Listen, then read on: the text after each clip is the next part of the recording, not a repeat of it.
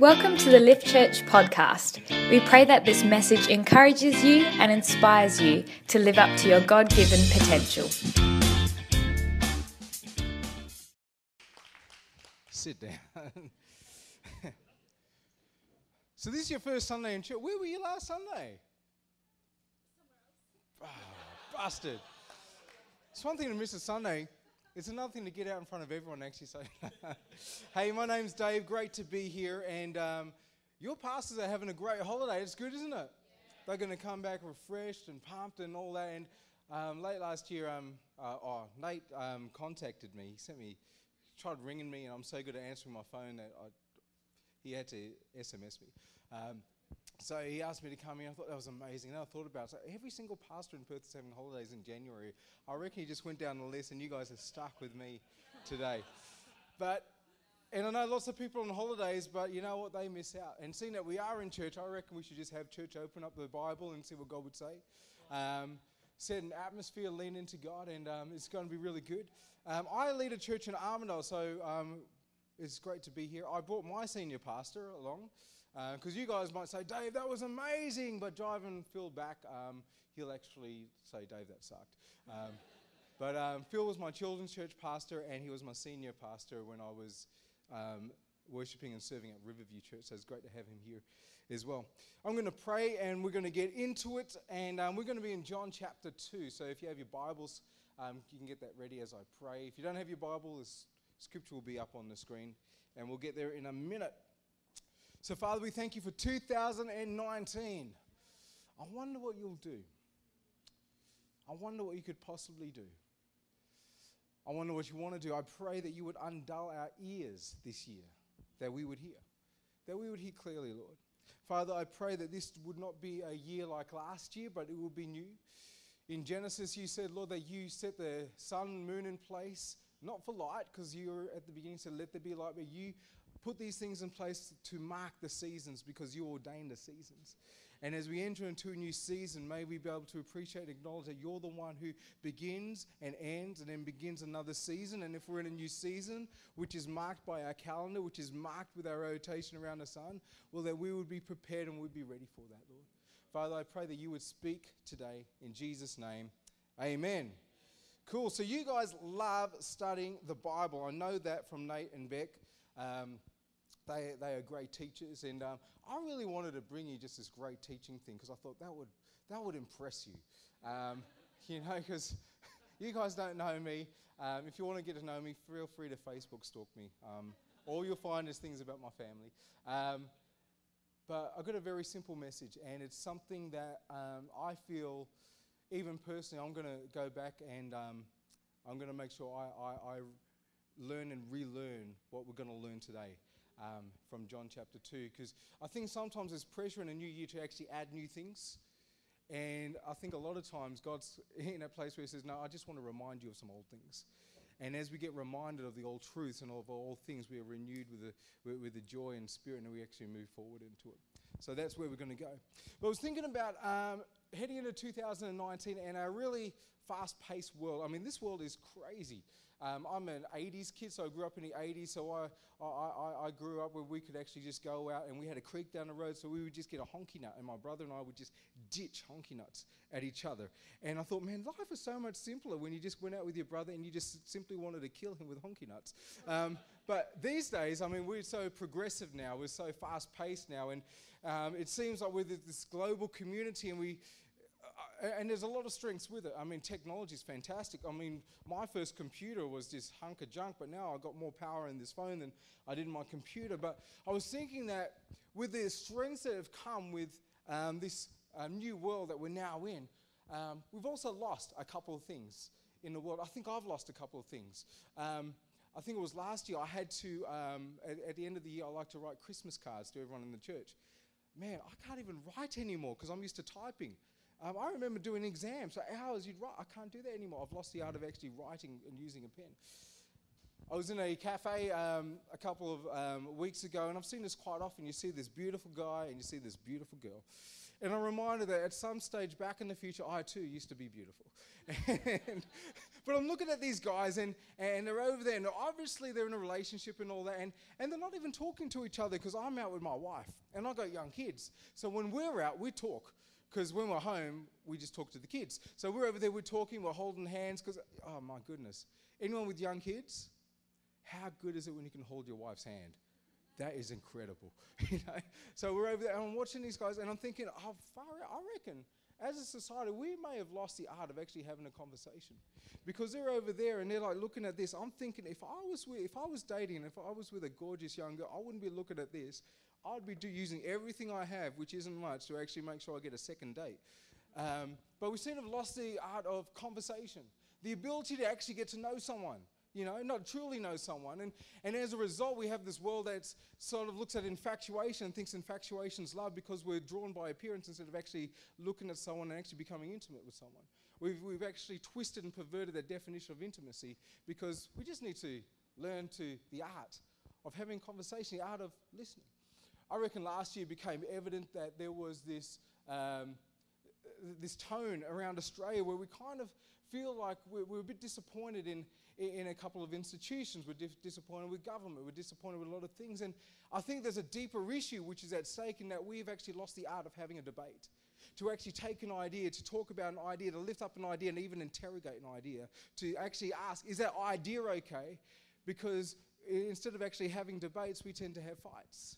I actually read in a book a couple of years ago, it says whenever we lose the ability to debate, all we're left with is fighting.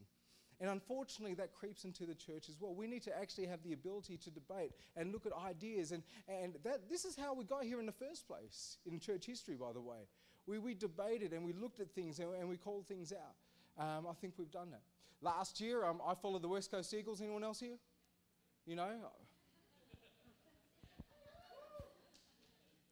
I got a couple of friends. I only counted 4. I'm going to have to talk to Nate about that. That's just ungodly. Eagles are in the Bible, just so you know. But I heard like someone saying last year, and some of my friends are avid Fremantle Dockers supporters, and they were saying, we reckon the Fremantle Dockers, they've lost the art of being able to kick a football. And I said, that's not right. They never had the art. They never knew how to do it. But we live in this world where we've certainly gained some things and we kind of lost some things. So today I want to talk about something which is called the art of secrecy. And it may not sound too sexy in church, but it's something that's been part of our heritage. It's something that is displayed, it's up front in John chapter 2. And we're going to look at this story. And we find that in this story in John chapter 2, that this is the first time that Jesus actually shows us something of God. This is the miracle of turning water into wine. I mean, who would love Jesus to do that miracle today? That would be awesome. I'd do a little tweak. I'd say, can you turn water into coffee? That would be awesome. Without the beans. But we look at this first story, or we look at this first sign of Jesus, and we need to acknowledge and appreciate that whenever Jesus says something, whenever Jesus does something, it's informative, fantastic, but it's also instructional. In John 20:20, the disciples are over there and Jesus actually says to his disciples, as the Father has sent me, I am now sending you, blows on them the Holy Spirit and sends them on their way. Lets us know that in the same way that the Father sent Jesus, Jesus now sends the church, which is actually good for us to know, isn't it? It's good to know that the church is actually sent and the church isn't stuck. Did you know that? Have you ever seen or heard of a stuck church? Lets you know that that's actually not ordinary, that's not common, that we as the local church of Jesus Christ here in Kensington, that we are sent by God, that we're supposed to be on the cutting edge. You know that we as Christians are the people on earth and we are the custodians of this sacred space, this space where there is a thin veil between heaven and earth, and we are custodians of that sacred space, where we can literally actually see through that thin veil and heaven and earth comes. Why in the world did Jesus say, thy kingdom come, pray this way, thy kingdom come, thy will be done on earth as it is in heaven? He wasn't talking about after Armageddon, he was talking about now. How amazing is that opportunity for us as a church?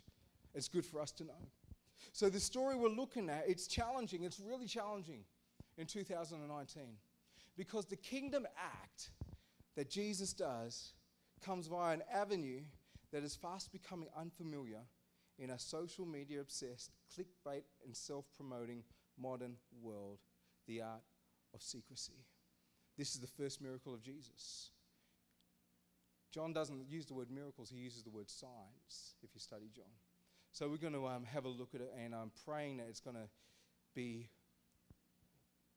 transformative for all of us. So if you have your Bibles, let's look at John chapter 2. I'm going to read from verse 1 to 12. I'm reading from the New Living Translation. The next day there was a wedding celebration in the village of Cana in Galilee. Jesus' mother was there, and Jesus and his disciples were also invited to the celebration. The wine supply ran out during the festivities, so Jesus' mother told him, "They have no more wine." "Dear woman, that's not our problem," Jesus replied. "My time has not yet come." But his mother told the servants, "Do whatever he tells you." Standing nearby were 6 stone water jars used for the Jewish ceremonial washing. Each could hold 20 to 30 gallons. Jesus told the servants, "Fill the jars with water." When the jars had been filled, he said, "Now dip some out, take it to the master of ceremonies." So the servants followed his instructions. When the master of ceremonies tasted the water that was now wine, not knowing where it had come from, though of course the servants knew, he called the bridegroom over. "A host always serves the best wine first," he said. "Then when everyone has had a lot to drink, he brings out the less expensive wine, but you have kept the best until now." This miraculous sign at Cana in Galilee was the first time Jesus revealed his glory, and his disciples believed in him. After the wedding, he went to Capernaum for a few days with his mother, his brothers, and his disciples. This is a pretty familiar story. I mean, you don't even have to be a Christian to know Jesus turned water into wine. I mean, this is one of those iconic stories that all of the world knows. So I don't need to go through too much of it, but let's go to the very end, which I find interesting. Verse 11 says, "This miraculous sign at Cana in Galilee was the first time Jesus revealed his glory, and his disciples believed him." That's an interesting word, glory. It literally means that this is the first time that Jesus uncloaks to actually show the world something of God. The glory is the weight of God. It's interesting to know that in this setting, in this situation, that the servants, they saw a sign, but the disciples, they saw the glory of God. That's really interesting to know. It makes me wonder, why in the world would Jesus use this situation, this incident, to be the first time where he actually uncloaks, shows the world some of his glory, some of the weight of God? Seems a little bit strange to me. I mean, this story isn't like, it's not like Jesus healing the sick. It's not like Jesus like casting out demons or anything. It's not even Jesus like the lepers. The lepers are cast out. They're actually cut off from community. It's not like a healing that brings them and restores community. Seems a little bit odd that Jesus would use this kind of setting to be the first time he does a sign, the first time he does a mighty deed, the first time he does a miracle, to actually display, to show off some of God's glory. First time to throw his weight around a little bit. A strange time. It's an odd situation. Weddings in the ancient world, they were incredibly important.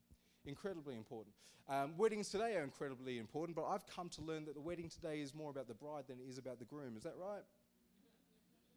At least that's when I got married. It was all about Andrea. It was almost like I was just like there just to make the photos look good.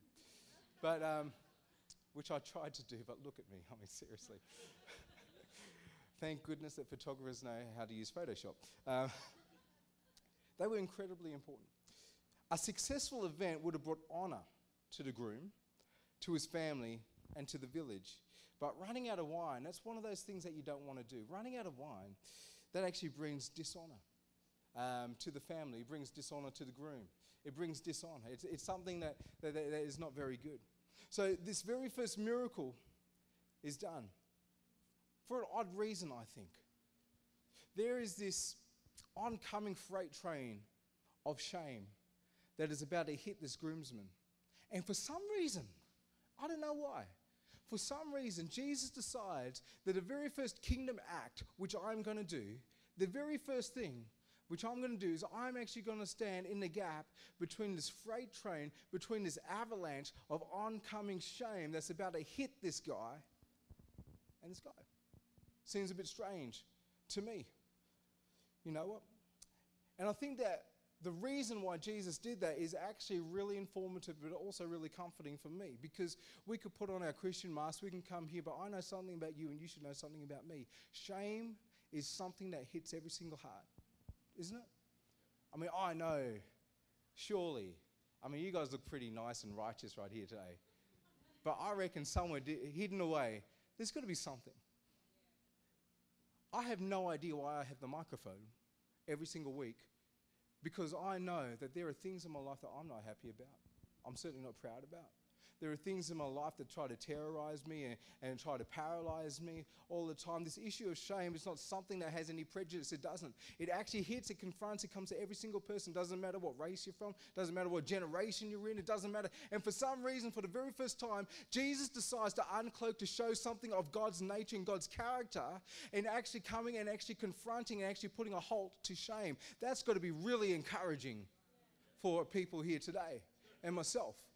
Lets me know that even though shame does come knocking on my door, and there are literally people across the road. Did you know that? Literally, I can walk across the road and there are humans living there, right, literally across the road. You do not have to go far, but I know there is something that actually is resonant in my heart and their heart, even if they aren't a believer in Jesus. There is this issue of shame. And it's really instructional to know that the very first thing that Jesus does, he actually addresses an issue of shame. And he addresses an issue of shame. And I get it. This is John. John is so theologically rich. It is. It is. You know how John says, I'm the disciple who Jesus loves? You know, we poke fun at him, but there's actually a really good reason for that, because his function was very different to the other disciples. Peter was the first. He was the head. You know what? Mark comes from Peter and all that. But when it comes to John, John's job was to interpret. John's job was to exegete Jesus to the world, to actually translate Jesus to the world in a much better way. So when John actually writes us here, he's actually trying to exegete or interpret or actually try to translate the nature of God in this first miracle to us. He's really trying to tell us something. Really trying to tell us something. Really, and it's something of shame. So much theology, but if you helicopter up and see the situation at hand, there is this groomsman about to start his marriage. And he doesn't even know the wine's run out.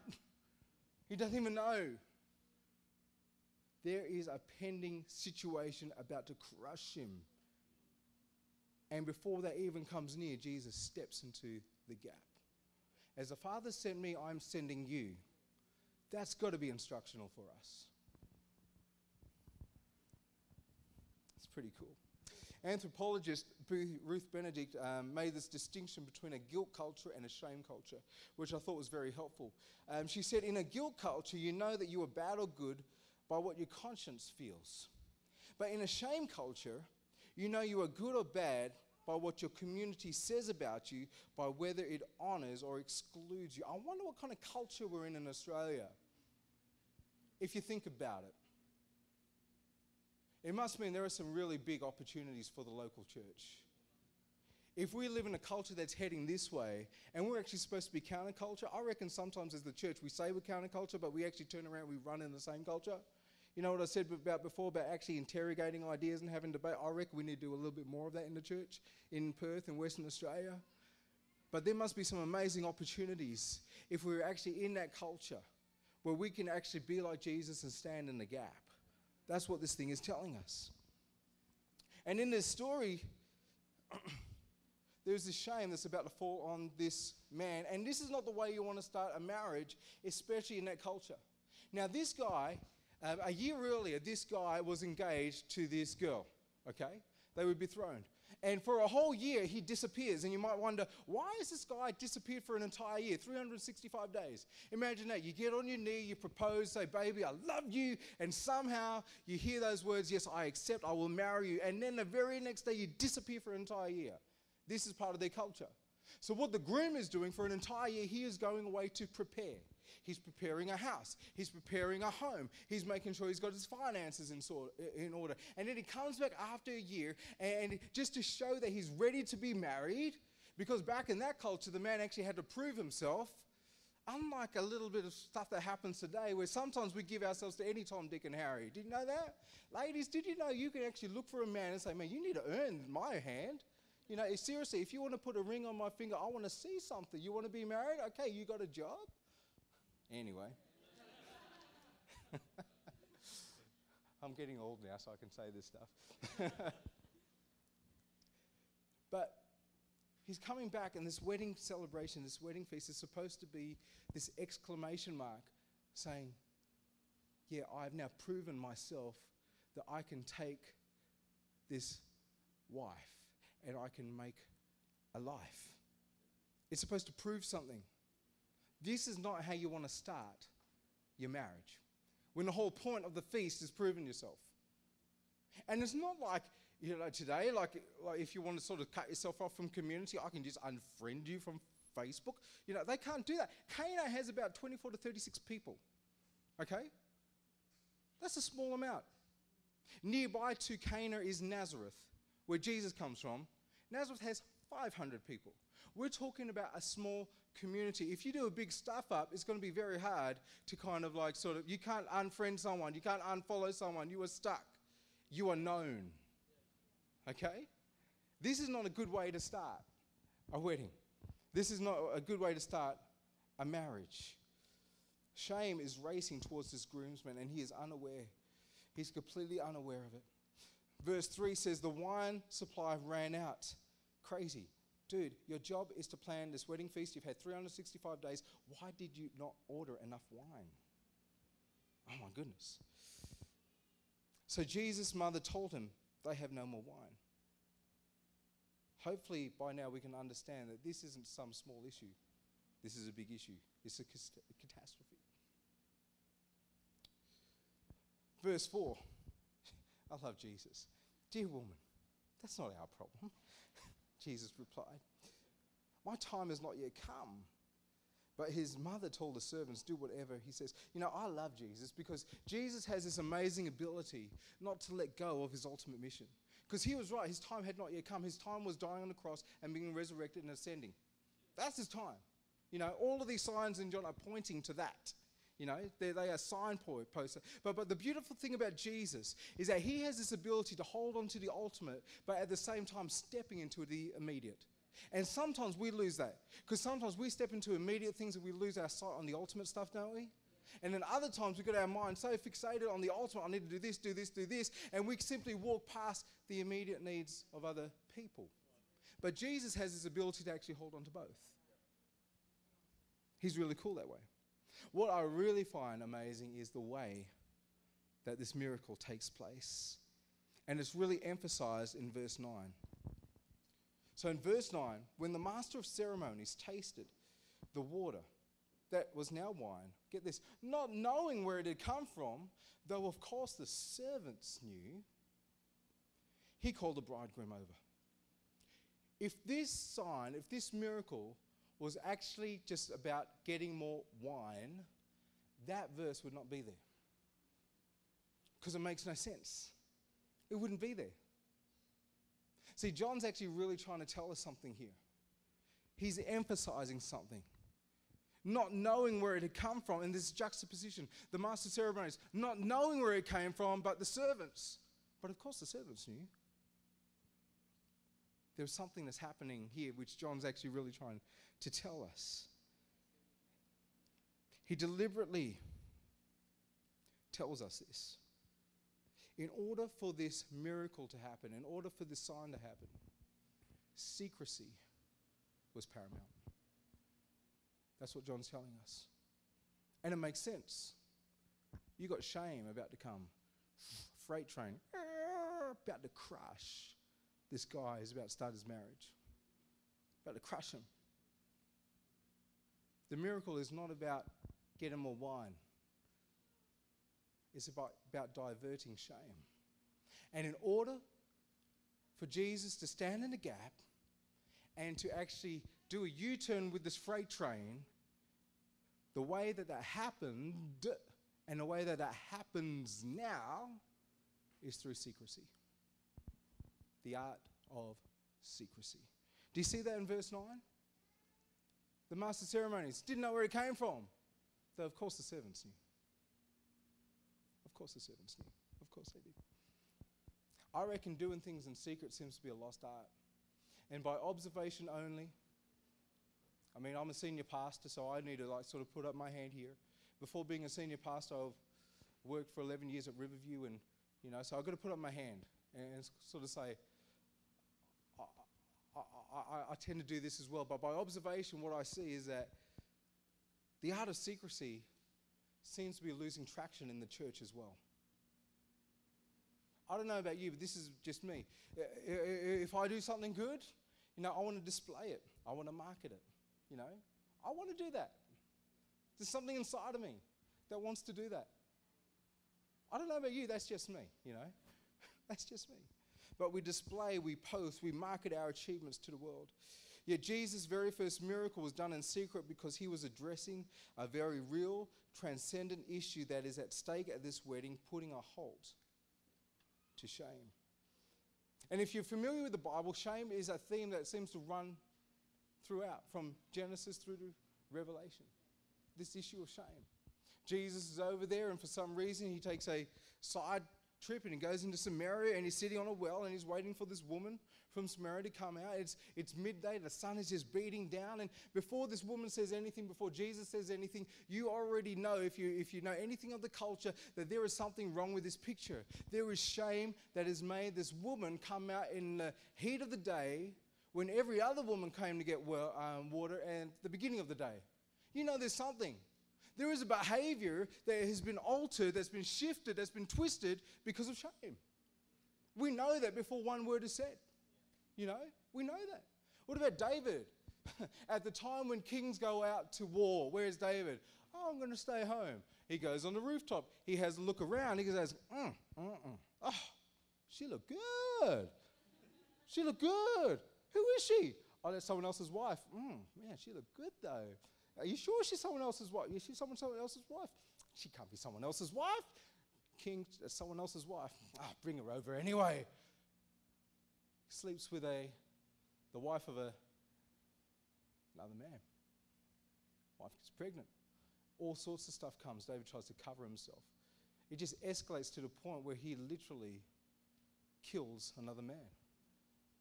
King David, man after God's own heart. Wow. Shame can twist him, can pervert him, and even make him do some really ghastly things. Can't it? Adam and Eve at the beginning. They sin. What a mega stuff up.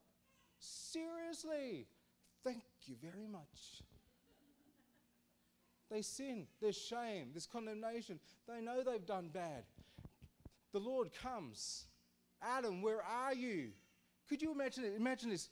For the very first time in your existence, instead of running to your Father, your Heavenly Father, you are hiding. Could you imagine what that would have felt like for the very first time, when every other time your inclination was to run? My kids, run to me. For the very first time, it's not to run, it's to run away. This is something from Genesis all the way through. It hits every single heart. It's insidious. It hits every heart. Shame, it shouts, it accuses, it terrorizes, doesn't it? It terrorizes. It terrorizes us. It demands we hide. It causes us to lash out, to protect ourselves. It causes us to deceive other people. And it builds a prison of isolation around us. Maybe that's why Jesus' first miracle was actually addressing this issue that touches every heart. Sometimes I think we're crazy as Christians because we want the big and all that, We want the whoo. And Jesus' very first miracle was done in secret. Because he's addressing this issue of shame. The thing I love about Jesus is that he doesn't just address shame. He actually goes, he goes far out. He goes over and above. He does much more. And there's actually a climax to this story, which is in from verse 9 to 10. So Jesus, I'll read it and then we'll actually outlay what it is. Verse 9, when the master of ceremonies tasted the water that was now wine, not knowing where it had come from, though of course the servants knew, he called the bridegroom over. A host always serves the best wine first, he said. Then when everyone's had a lot to drink, he brings out the less expensive wine, but you've kept the best until now. Jesus is awesome. And as the Father sent me, I'm sending you. This has got to be kind of awesome for us as well. So Jesus, he stands in the gap, right? Shame is diverted, gone. And for some reason, this thing happens. And you could just picture Jesus just sitting on the side and watching this happen. Master of ceremonies calls this groomsman over. The same groomsman that had 365 days to actually order enough wine, all right? 365 years, there'll be no excuse. Jesus may not have stepped in. But anyway, 365 days. So instead of actually getting ridiculed and getting reprimanded, this is what the master of ceremony say, I've never seen anything like this. This is amazing. In fact, everyone's going to know all about this. Usually, what people do, because they're a little bit cheap, they actually give the best. And then when people get a bit drunk, then we give it the worst, and by the end you might even just give them water. But for some reason, your hospitality has exceeded anyone else's hospitality I've ever seen or ever heard of, because instead of bringing out the best first, the first was pretty good, but you're bringing out even better one. Now, for some reason, this shame turns into honor. Publicly, honor. Somewhere, it turns into honor. If you want to talk about signs, well, this is a big one, isn't it? And look at Jesus. I mean, seriously, if I was Jesus, I would have been sitting there, I'd be going, look at this guy. But how in the world is he ever going to learn if people just keep covering his backside, you know? That's just me.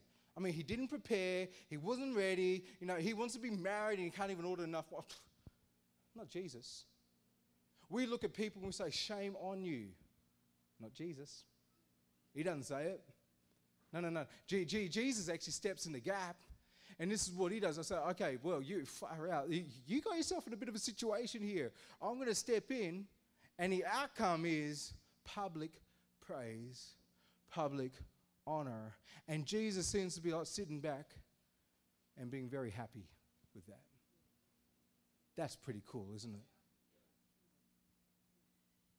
Could you imagine if we as the body of Christ just took the first sign, the first miracle, just the first one, and we engrafted that and embodied that to such a place, and we took that out into the world? Do not tell me the world does not want to hear that or experience that or touch that.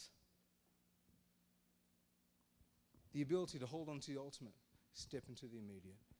No, dude, man, there's a freight train. There's some stuff that's happening right now. I know you got shame. And the reason, in fact, man, I can see that you're acting up. You're acting crazy right now. And I know why you're acting crazy. You don't want to act crazy, but this thing of shame, there's stuff in your life. But how about if we allow the grace of Jesus to actually touch that? This is what's going to mean for us as a church, though. We may have to sort of step back from making that so public. Have you noticed the last couple of years that there's just this trend in churches? Everything's public. And there are some great things with it, but we need to actually apply wisdom with that. Let me say something, I'm going to say it for me as a pastor. If our agenda is to generally touch the world with the gospel of Jesus Christ as opposed to just lifting up our own ministry. I'm saying that to me as a senior pastor of New Spring Church. Okay? This is what Jesus said. The kingdom of God is like a farmer who went and sowed a seed. What Jesus is saying is that the kingdom of God is sown. The problem with the human heart is that we love harvest. So my paradigm, God's been challenging me just personally, if I can just be open and honest, we've known each other for years. This is what God's been dealing with me over the last couple of years as a pastor. He said, if we could somehow be as passionate about sowing seed as we are about harvest, we might get the job done. Because at the end of the day, who really gives a stuff about where the harvest goes, because all glory goes to Him, right? And sometimes we can think, oh man, we got this great harvest, New Spring Church, people coming all the time, and we're blessed, and people are coming, oh, wow, look at this. And I'm going to be mistaken if I think that, wait a minute, I'm not responsible. Someone else in hiddenness sowed that seed. But this is what Jesus said.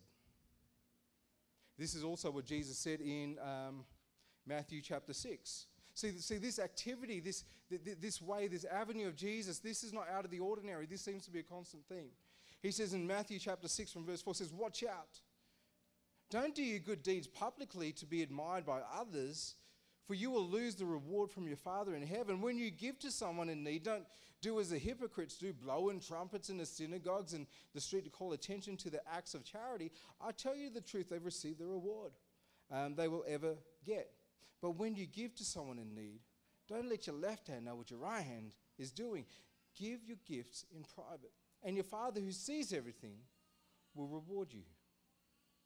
I think there seems to be this, you know what I said before, for me, it's like, I don't necessarily think that 2019 is about adding something new. I think it's about reminding myself about some old truths. It's about reminding myself about a theme that's threaded throughout. It's about reminding me about this upside down kingdom where we live in this world that wants to go like this. Yet the kingdom of God seems to be upside down. But if it is the kingdom of God, maybe we are the ones who are upside down and his kingdom is actually the right way up. And we're supposed to be doing a lot of our stuff in secret. A lot of our stuff in secret. For the audience of one. For the audience of one, you see. For the audience. And the ironic thing is that the Father sees that. And he honors that. And he rewards that. The art of secrecy. I think it's interesting in this story that some people have some different roles. Mary's role was to identify the problem. Jesus, he was the miracle worker. I can't do any miracles, got to tell you. I'm not Jesus. But then there are the servants. The servants who are the hands of Jesus, the hands through which the miracle happens. The master of ceremonies not knowing where this wine came from, though of course the servants knew. Isn't that beautiful? Jesus does the miracle. There's a world in need. They may not know how this instance happened, how this occurrence happened, but the servants, that would be us, by the way. But of course, the servants knew. It's the art of secrecy. The art of secrecy.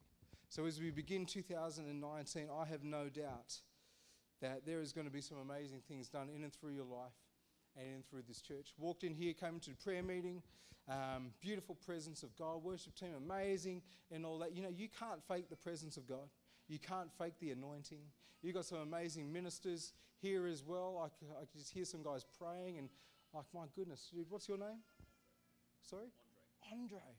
Mate, when you prayed, a beautiful, beautiful, familiar grace on you. Familiar to me. You don't know me, but familiar to me. It was like, dude, there's a man of God. There's a man who loves Scripture. There's a minister of the gospel. Over here, amazing, amazing, amazing guys. On the keys, what's your name? Joanna. Presence of God all over you. You can't fake it. The anointing, you either have it or you can't buy it. You either have it or you don't. There's incredible gifting in this church. What a placement. You probably didn't think you'd be right here in Kensington, but look around you. You've literally got people across the road. Literally across the road. So God's going to do some amazing things. Amazing things in your life. And it's not necessarily adding new things. It's about reminding us of some old things. And one of those things that's become so unfamiliar is what I want to leave you with today, is to consider and reconsider and to learn and to relearn the art of secrecy in the kingdom acts of taking the good news to a hurting and dying world. Okay, let's pray. Thank you, Lord. Father, we do come before you. We thank you for Scripture. We thank you for your word. Father, I ask as we've unpacked just this beautiful, familiar story that you've shown us something, that you've possibly shown us something new, or just reminded us of something that you've told us months ago, maybe years ago. I thank you for the grace upon this church. We lift up the senior pastors of this beautiful church, Beck and Nate, Lord. Even as they're away, God, Father, we pray that you will renew them. We pray for vision, for passion, Lord. Father, we pray for their hearts, that you are so beautiful in shaping and molding hearts, Lord. Father, we thank you for this congregation as they sit here in worship and adoration, opening Scripture and reflecting on your word, that even as we are here, you are working on their hearts. And next week when they come back, they may not know it, but they get new senior pastors because you're doing business with them, Lord. You're doing business with them, Lord. Father, we thank you about everything with this church. I thank you for the name, Lift Church, a prophetic name, a kingdom name. Lift, lift, lift. Lift in such a way where they lift other people up, but in an even more profound sense, a church that is willing to do the heavy lifting of the kingdom. A church that's prepared not to take shortcuts. A church that wants to do kingdom in the way of the gospel. They want to do it the right way. Father, thank you for what you've placed here. How about you just keep your eyes closed and heads bowed? Just love to give an opportunity. Again, you don't know who I am. Feel free to stalk me on social media. If you've got nothing else to do with your time, seriously. But you may be sitting here and maybe you haven't made the decision to follow Jesus. And something about shame does resonate. But you don't know that the blood of Jesus actually has come and cleansed that, and Jesus takes that away. That he's removed our sin from as far as east is from west. I'm not talking about if you're a Christian and you just stuffed up today or yesterday. I'm not talking about if you're a Christian and the issue at hand is the renewal of the mind. That's a very different thing. If you're a Christian and we use this word sanctification, where we are on this journey of assimilating into this freedom which Jesus has purchased for us. This is a journey called sanctification. I'm not talking about that, because otherwise you'd be sticking up your hand every week, and that's just not right. I'm talking about you've never genuinely given your life to God. You've never genuinely looked inside of yourself and actually had the courage to be honest and say, I am a sinner. I am a sinner. And I know that I am not deserving of the love of God. I know the story of the gospel. I know this much, that by the end of it, the wrath of God either falls in hell itself or falls on the cross. But I want to take the cross. And Jesus speaks and he draws and he says, come. Come. The profundity of the gospel is that God takes the penalty that he himself must impose in order to be holy, in order to be just.